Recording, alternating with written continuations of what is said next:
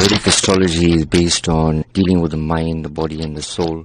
Because I'm a universal astrologer, so dealing with people would obviously be something that wouldn't be a religious matter. It would be more for universal humanitarian matter. So I believe that the soul doesn't have a religion. Astrology is more about guidance.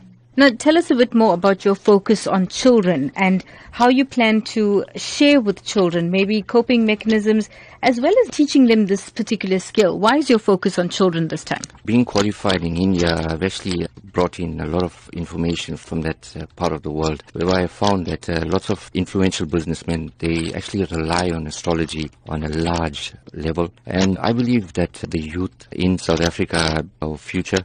And if we give them a better understanding about themselves, not around us, we don't want to know anything around us. If we understand ourselves from within, we'll be able to adapt to the surroundings. From a teaching aspect in terms of astrology, I would actually advise them about character analysis, personality traits, more importantly about bringing out the best kind of qualities in them that will actually help them to grow and to become future leaders.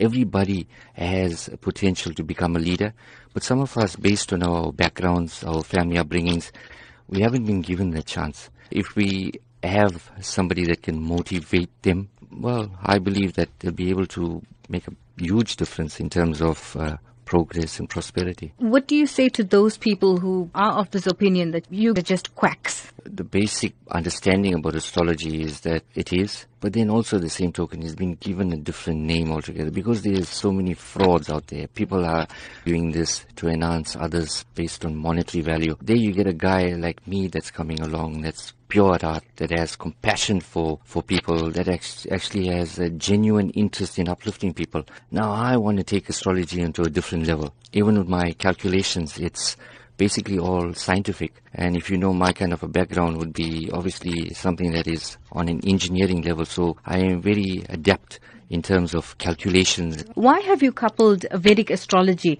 with life coaching? From an aspect of mind, body and soul, I think it's very important that if our souls are nurtured based on our upbringings, our bodies shine. Then the mind automatically thinks. And in order to have the mind thinking, and in the fast way that we are living at the moment, Vedic astrology and life coaching would obviously be something that I'll be adapting into a mind, body and soul aspect in terms of growing.